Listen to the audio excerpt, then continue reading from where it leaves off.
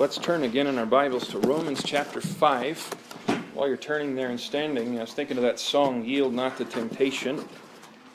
Speaking of pictures that stick in your mind, remember some time ago I heard an evangelist speak, and he was talking about, he spent some time over in Japan, and he was watching these sumo wrestlers of all things, and of course the goal in sumo wrestling is one big guy trying to shove the other big guy out of the circle. And he said he was thinking of the battle between the flesh and the spirit, and it struck him, I can guarantee you how to make one of those win. Just starve the other one. And that picture's always stuck in my head. I think of the flesh and spirit, I think of sumo wrestlers. I know, probably shouldn't, but at least helps me with the picture. So maybe it'll stick in your mind now too, I don't know. All right, Romans chapter 5. Let's read verses 1 through 5. Therefore, being justified by faith, we have peace with God through our Lord Jesus Christ, by whom also we have access by faith into this grace wherein we stand, and rejoice in hope of the glory of God. And not only so, but we glory in tribulations also, knowing that tribulation worketh patience, and patience experience, and experience hope. And hope maketh not ashamed, because the love of God is shed abroad in our hearts by the Holy Ghost, which is given unto us. Let's pray. Father, we thank you again for your precious word. And Lord, while we look at ourselves and in so many ways we grieve, we want to grow faster, we want to understand more.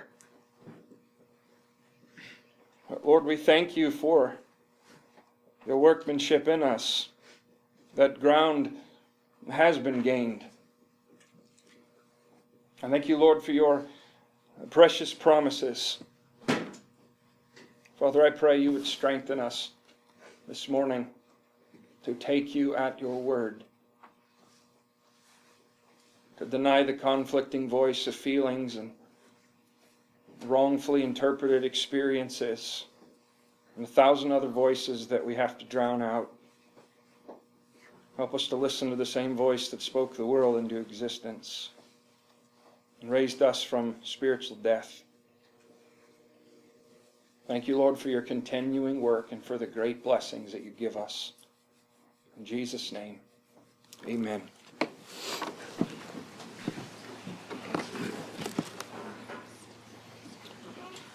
Now, during our summary time that we went over last week, I made the statement that Romans 1 through 4 is really primarily a legal discussion. And it's asking that great question, how can a condemned and guilt-laden sinner like me possibly be declared not guilty in the sight of a holy God while justice is still upheld? And if you call to mind that courtroom setting in Romans chapter 3, verses 9 through 20, again, and in that passage there were many elements of an earthly court of law. There's a tremendous comparison there.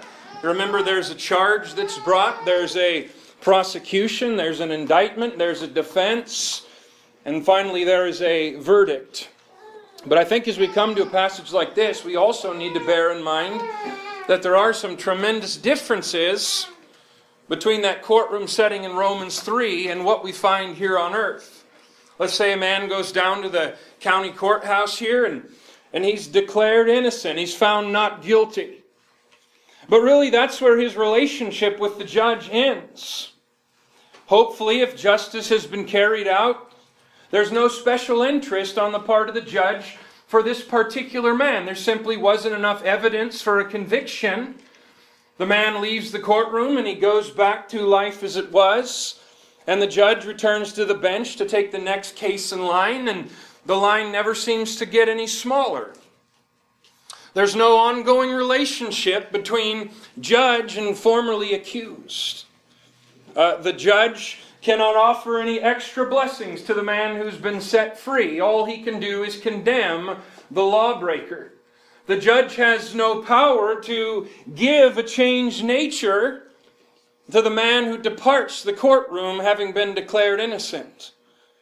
The judge has no ability to take care of any future pardons the man might need, provided he ends up back in the courtroom once again. You see, the earthly judge is going to be found in the same place for the same reason, no matter how many times that man returns back to court. Now take the guilty sinner who attends court in God's high court of heaven, provided the man willingly goes while court is in session during his earthly life, he finds a very different picture. You see, eventually he finds that the prosecution is actually headed by one who's called reprover. And while the reprover is laying out the thoughts and intents of his heart with impeccable accuracy and a terrifying weight of judgment, yet there's something in his voice that gives a distinct impression. His ultimate goal is something beyond condemnation. The man has for his defense one who's called advocate, who pleads his case with tremendous sweat and blood and tears and scars, having borne all of the penalty that all the laws in the universe could possibly inflict. And of course, the judge is one who's called the Ancient of Days. So terrifying is his justice that it's guaranteed that no sinner can ever depart from his presence guiltless.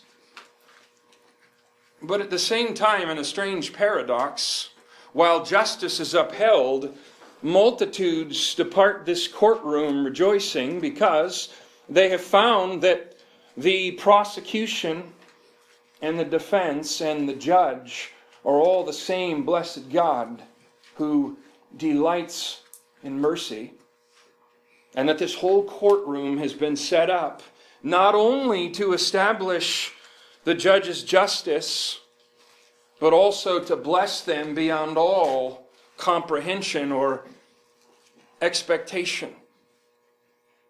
Tell me, do you not find in your Christian life that sometimes you are guilty of thinking of God, of being like David, and how he treated Absalom? You've read it in 2 Samuel chapter 14. Absalom's in a distant land, and Joab sends a lady to come and plead with the king to bring Absalom back. You see, down deep, David, the king, he loved his son somewhere inside, but yet it was very begrudgingly that he brought him back. He had to be coerced into doing it. And Absalom comes into the kingdom, and David said, let him go to his own house, but let him not see my face. Absalom was legally permitted in the kingdom, but Absalom had no real favor in the sight of the one who was his king and his father. You know, not only do we slander God terribly when we picture him that way, but we short-circuit our own Christian growth. You know, here in Romans, no sooner does the legal discussion end, no sooner does court adjourn and the gavel swings down declaring not guilty to those who come by faith for time and eternity, that a massive gateway to God's storehouse of blessings that he can no longer hold back flies open. And that's exactly the subject here in Romans 5. Blessings of justification. I want to point out before we go any further that the latter part of there in verse 1, these blessings that are mentioned are through our Lord Jesus Christ. You know, between the holy God of heaven and the guilty sinner, there's a massive impenetrable wall whose foundations descend clear down into hell, and whose top reaches up into the heavens. Now that wall has been built brick by brick, sin by sin, iniquity by iniquity, transgression by transgression, and rebellion on top of rebellion. No sinner could ever pass through. But there I can see in my mind's eye a large gate over which is written, I am the door. I am the way. You see, Jesus was the way not just to the blessings, the way, the truth, and the life, and no man leads to the Father but by Him. He is the gateway that, if you will, opens up the heart of God the Father to you and I. The wall has been penetrated, and the blessings now can flow out. Having been justified by faith, having been declared innocent by the high King of heaven, there are now certain possessions given to the believer, not to earn, not to perfect, not to feel, but to take possession of. And they are absolutely critical if we're going to wage a victorious war against our three spiritual enemies. All right, what's blessing number one? Blessing number one, having been justified by faith, we have peace with God through our Lord Jesus Christ. Now, we touched on it again. Let me just remind us, we have got to understand the critical difference between the peace of God and peace with God. They are not the same. They are as different as feeling and fact.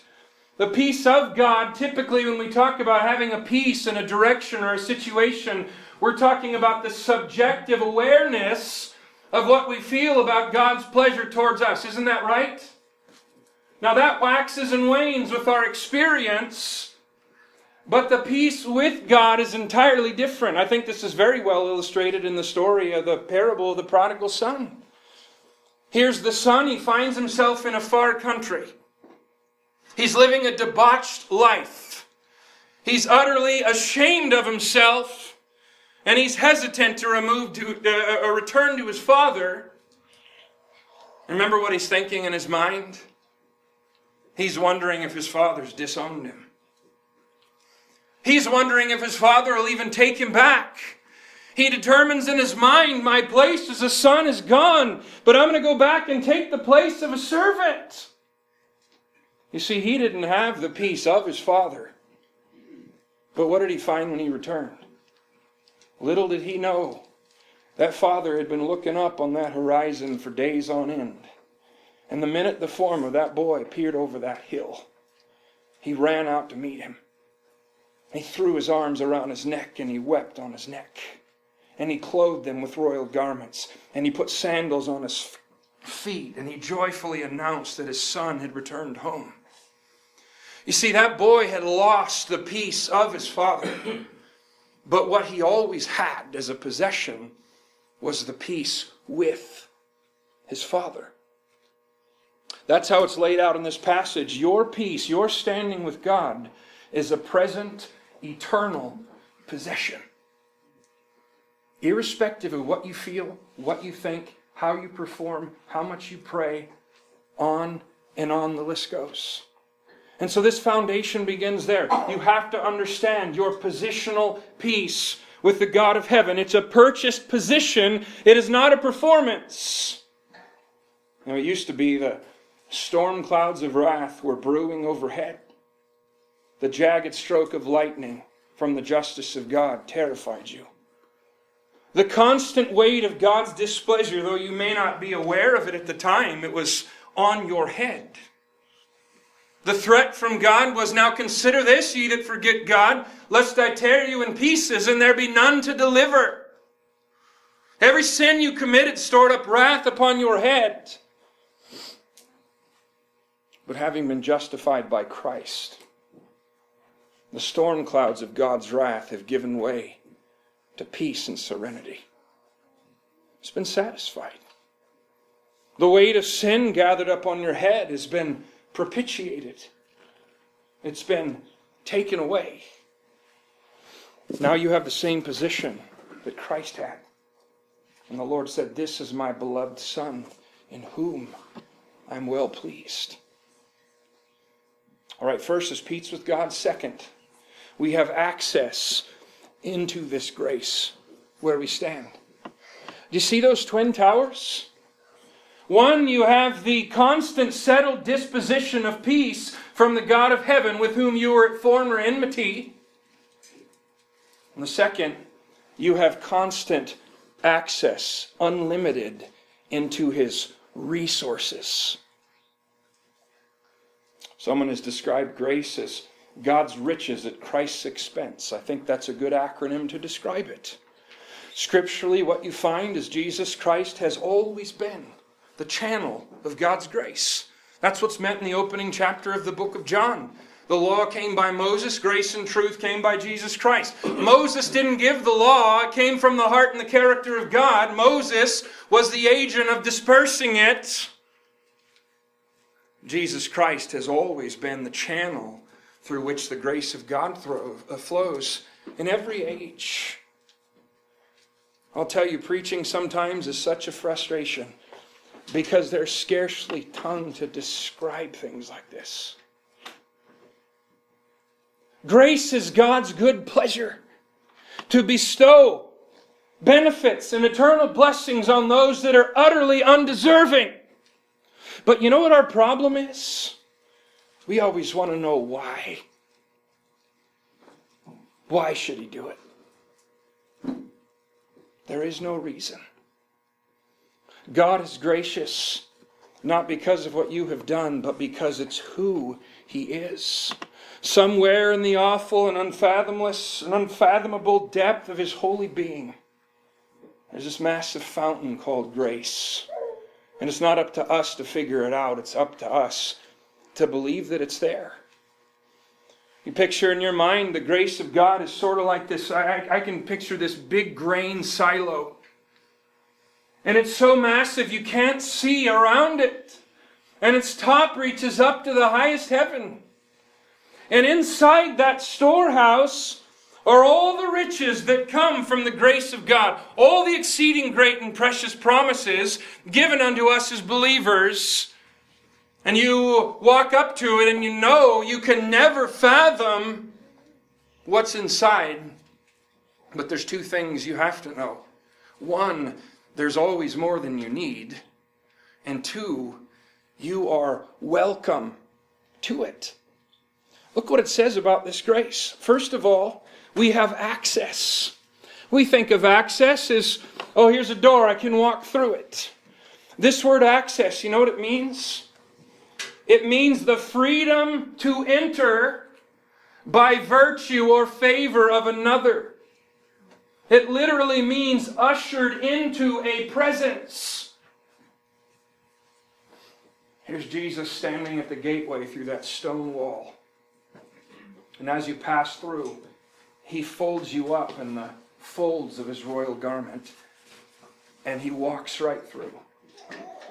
And who in heaven would dare ask the Son of God, what right do you have to be here?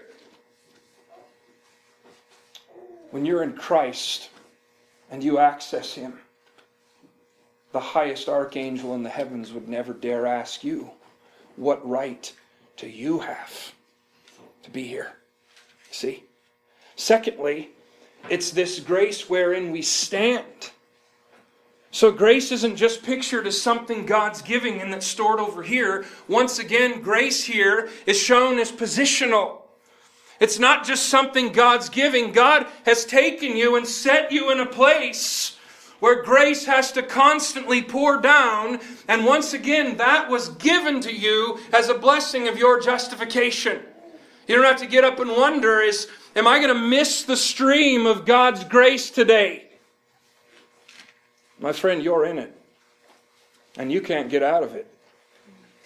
You can deny it, but you can't get out of it. It's a purchased, settled position.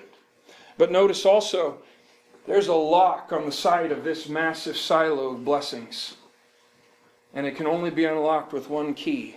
And the key is called faith. You see, it's our settled position. We have access, but we have access through faith. And here's what that means. You and I have to understand God is everything He has said He is, irrespective of our experience. Have you ever thought about the fact that the grace of God from His perspective is doing nothing extraordinary for you? From God's side of the ledger, God is simply being like He is. And now that the enmity and that wall of partition has been broken down, God is simply responding as who He is. Now, what does it produce? Access to this storehouse. Here's what it produces. First of all, it produces a future expectation. We rejoice in hope of the glory of God. You've probably heard it, but I'll remind you. The word hope, scripturally, here's what it means. It is a confident expectation of that which is future and unseen. You get that? Confident expectation based on solid evidence of that which is future and unseen. In this case, we rejoice in hope of the glory of the Lord. For I reckon that the sufferings of this present time are not worthy to be compared with the glory which will be revealed in us. For the earnest expectation of the creature waiteth for the manifestation of the sons of God. You find yourself groaning within yourself.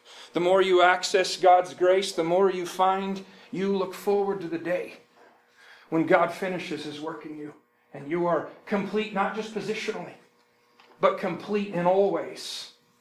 Where you never sin against Him again, you never displease Him. You always serve Him out of a spontaneous, loving heart of joy. Well, that's wonderful. I look forward to that. But what about now? Here's the other thing that comes from that. Current triumph. We have a future expectation of what's coming. But currently it says we glory in tribulation. You know, it's interesting. The word glory is also translated rejoice or even boast. Isn't that kind of strange? Look back over the tribulations in your life. Tell me what's there to boast about. Can you boast that there were days where you despaired even of life? Can you boast there's been times where you felt your faith was going to totally collapse? Can you boast over the fact that there's been times you've hated your circumstances? But you know, it's interesting. It doesn't say we glory at the tribulation. It says we glory in the tribulation. Do you know that you will never reach a super spiritual plane where you love difficulty just for difficulty's sake?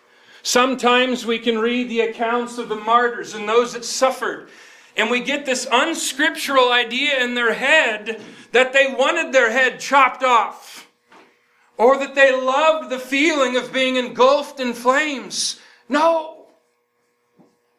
What does it say about our Lord Jesus Christ? It doesn't say He loved the cross.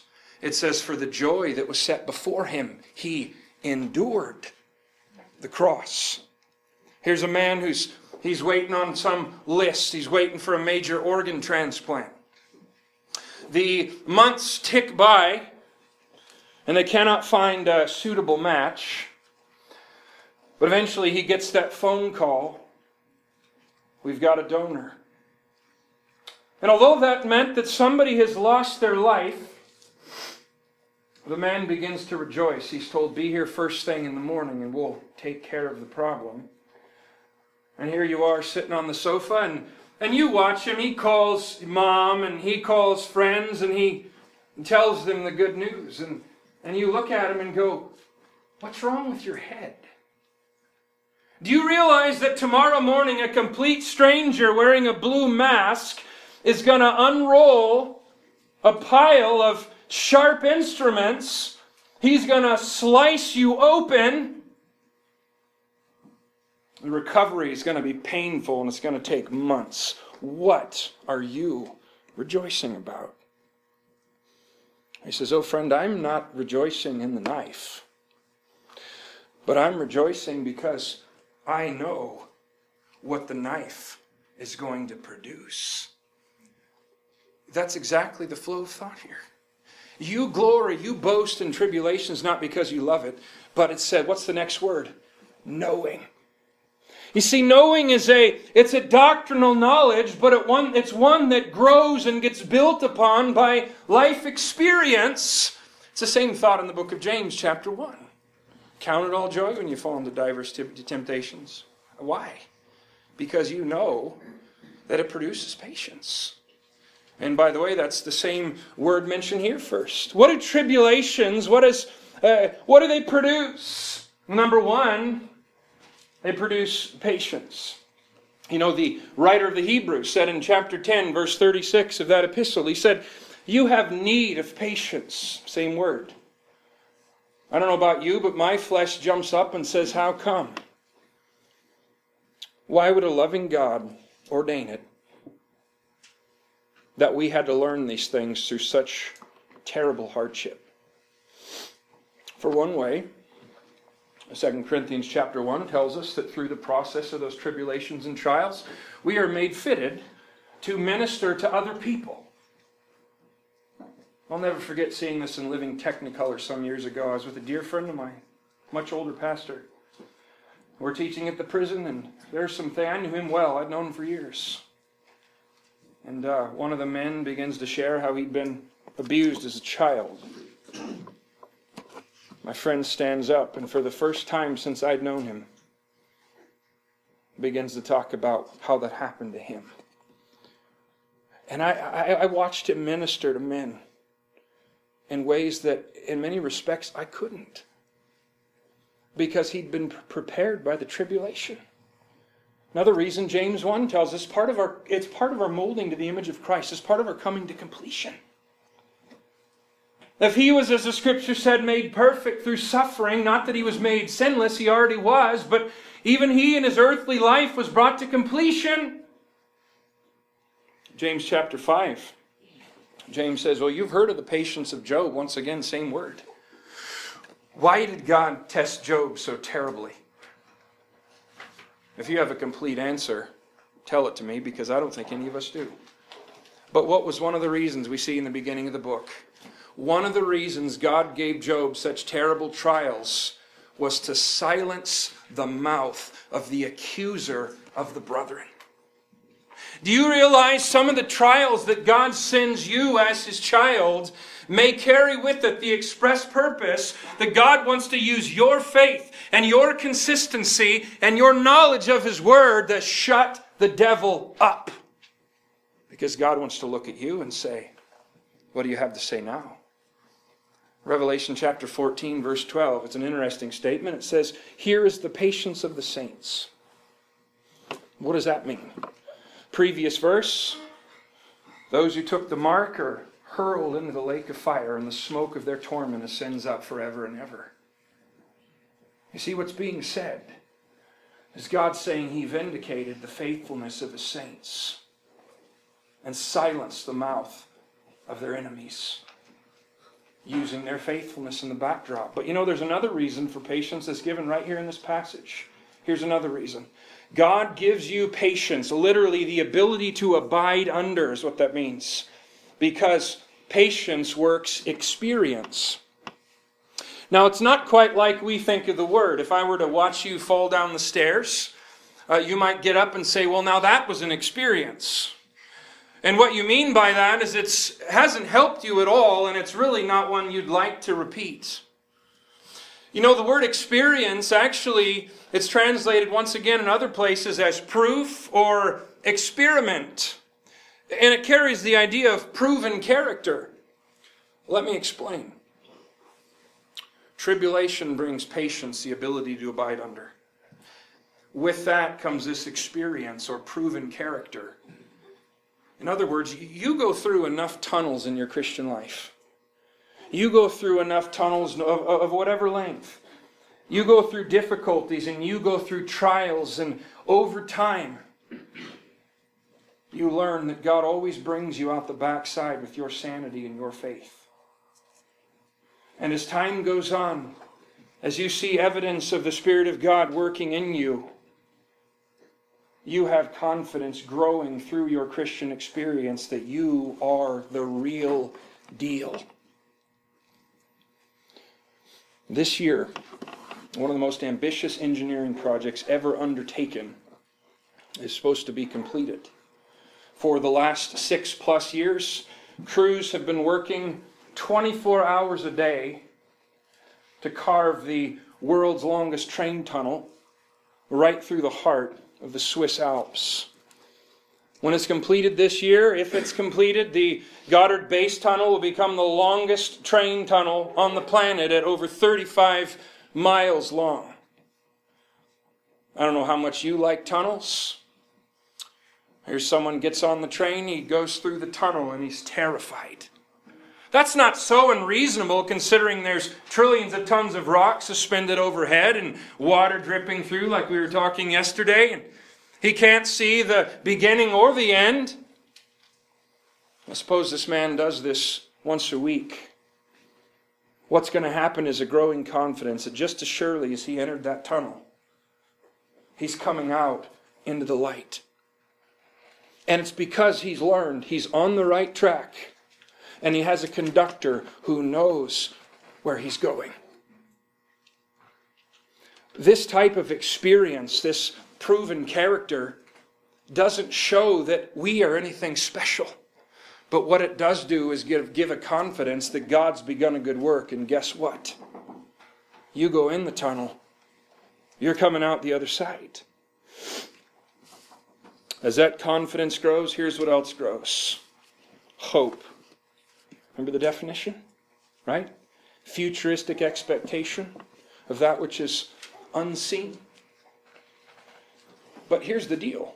You see, there's a kind of hope that comes through doctrinal understanding. There's a kind of future expectation that comes through just seeing what's written in the Scriptures. And that's great because faith does come by hearing the Word of God.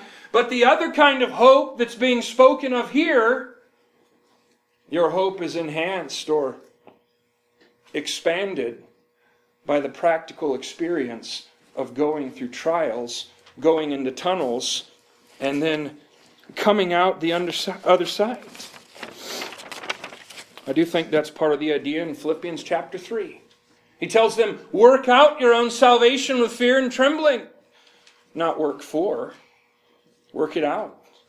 Co-labor with God as He manifests. You know, God doesn't need to prove to Himself that you belong to Him.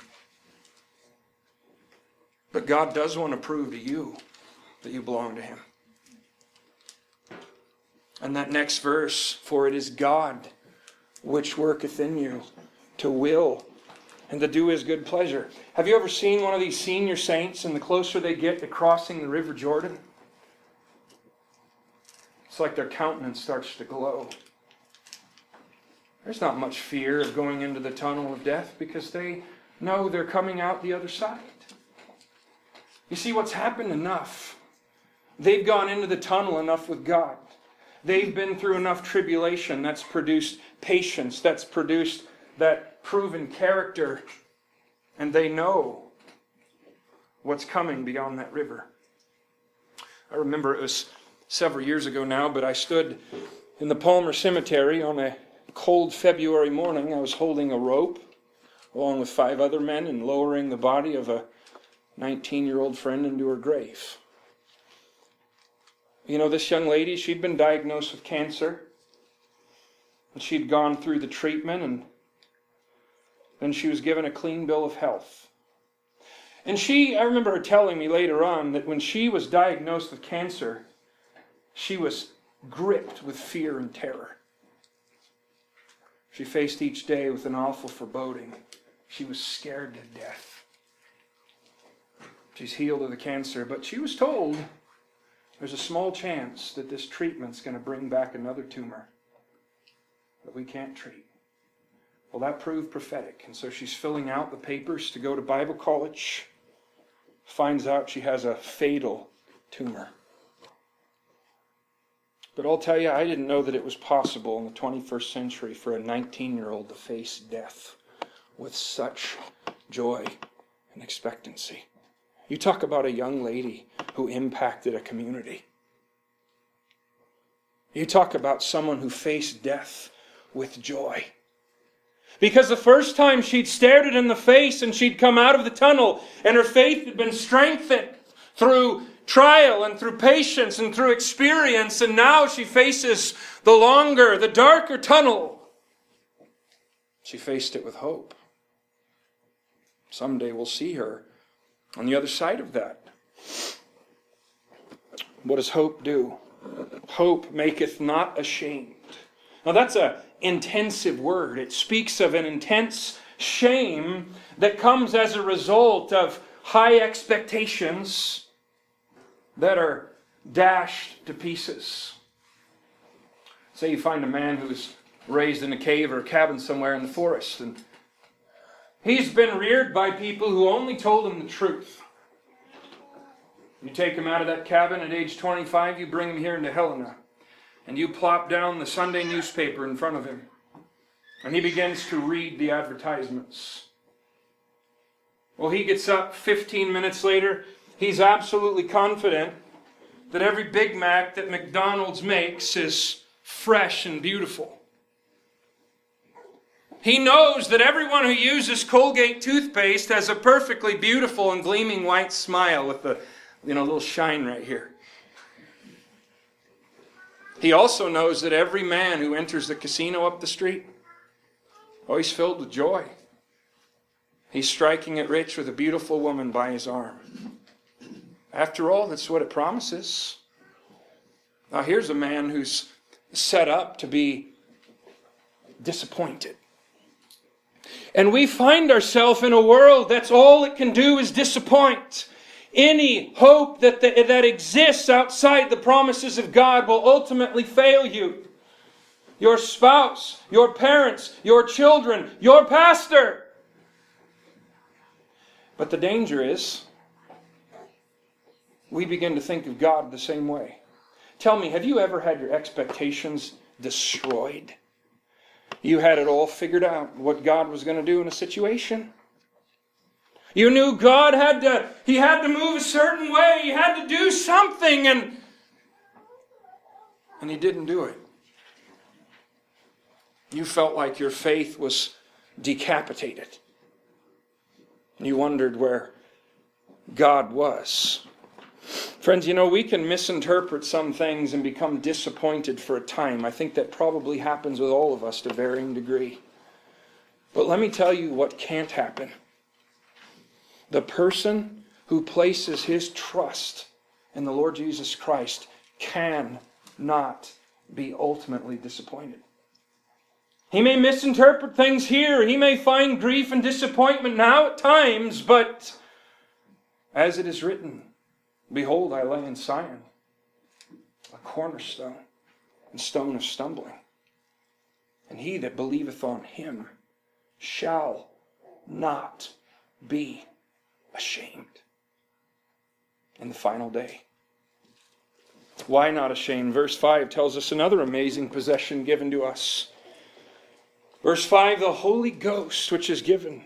This time the present possession that's spoken of is not a what, it's a who. Tell me something. Is it possible to have part of God? One thing the Jews had right in their theology, Jesus said God was his Father. They interpreted that as he's making himself equal with God. You see, they understood God was infinite. And if you have a fraction of God, you have to have all of God. God cannot be anywhere part way. A lot of Christians act like they were given 5% of the Holy Ghost at their conversion. Friends, you either have him as a present possession or you do not. But the question then becomes, how much of you does he have? You see, it's not a matter of convincing the Holy Spirit to come in. It's a matter of believing he has come in and adjusting my life accordingly. Tell me, friend, do you not see his working in your life if you belong to Christ? Who is it that convicts you of sin? Who is it that makes you aware there's a certain rope and you're wandering from God, and there's a point God won't let you go past? Who is it that works in you to desire to do the will of God? That even though you struggle and flounder and fail, you always get back up. Who is it that's convinced you to come listen to some raving nut like me, right? Either you stole these blessings from God or they're the product of the Holy Spirit who is indwelling you. You know, the Spirit is called in Ephesians 1:4 the earnest of our inheritance, the down payment. In other words, if you have any of the Spirit, you have all of the Spirit. And if you have all of the Spirit, He's the down payment. And if God's made part of the payment, He's going to pay the whole bill. And that present possession is proof positive that you indeed belong to the Lord Jesus Christ. And what's one of His primary ministries? He does a lot of things. Here's what He does in this passage. He sheds abroad the love of God in our hearts.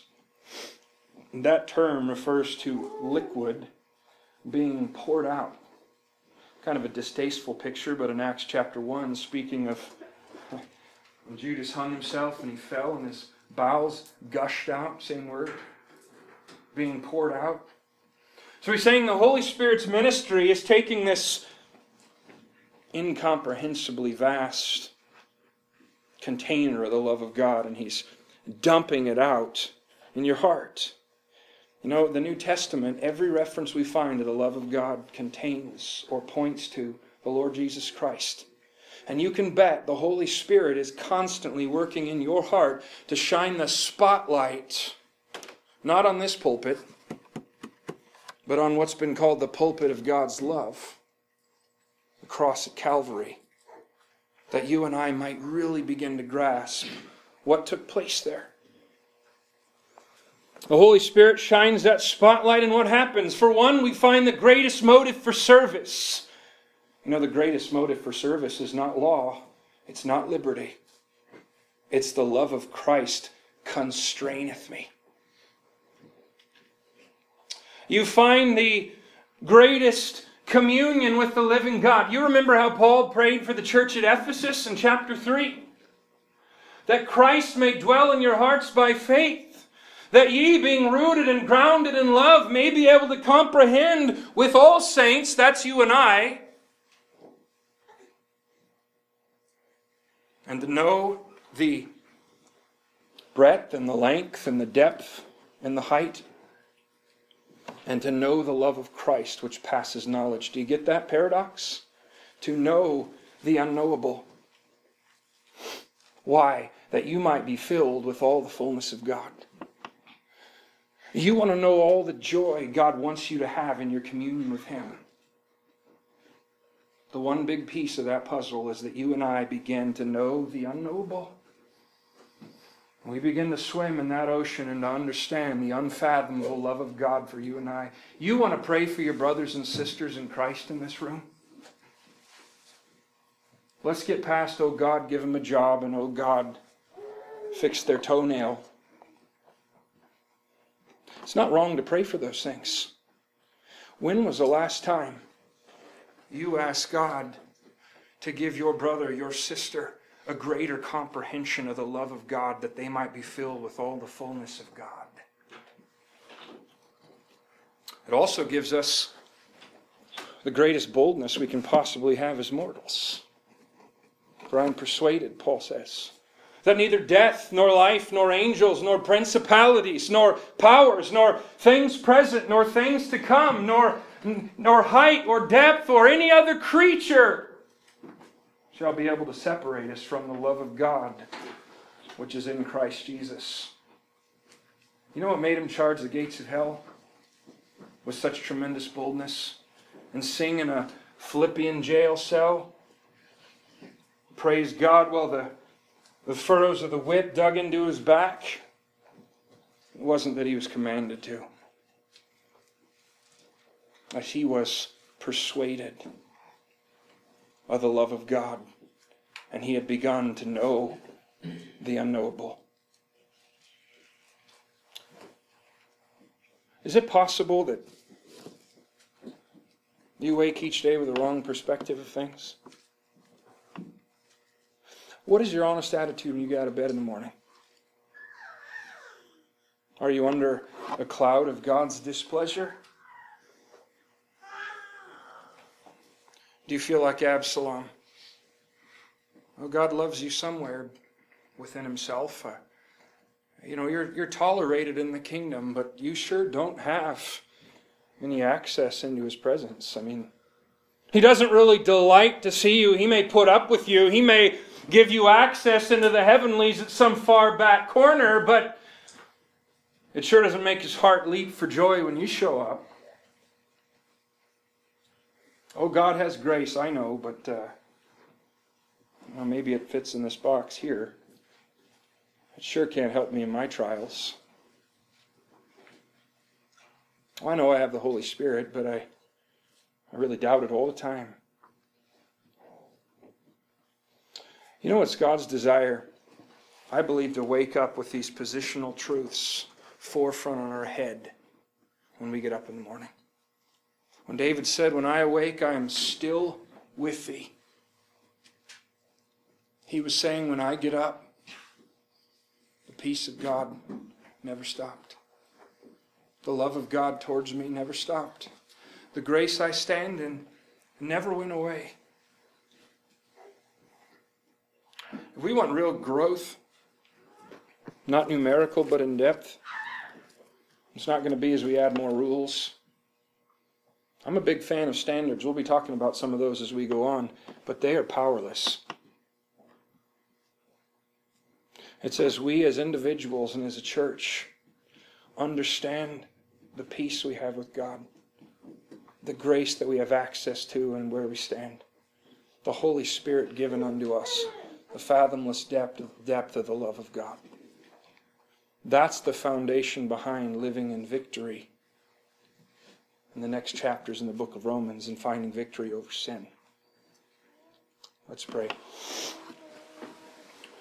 Father, we thank You for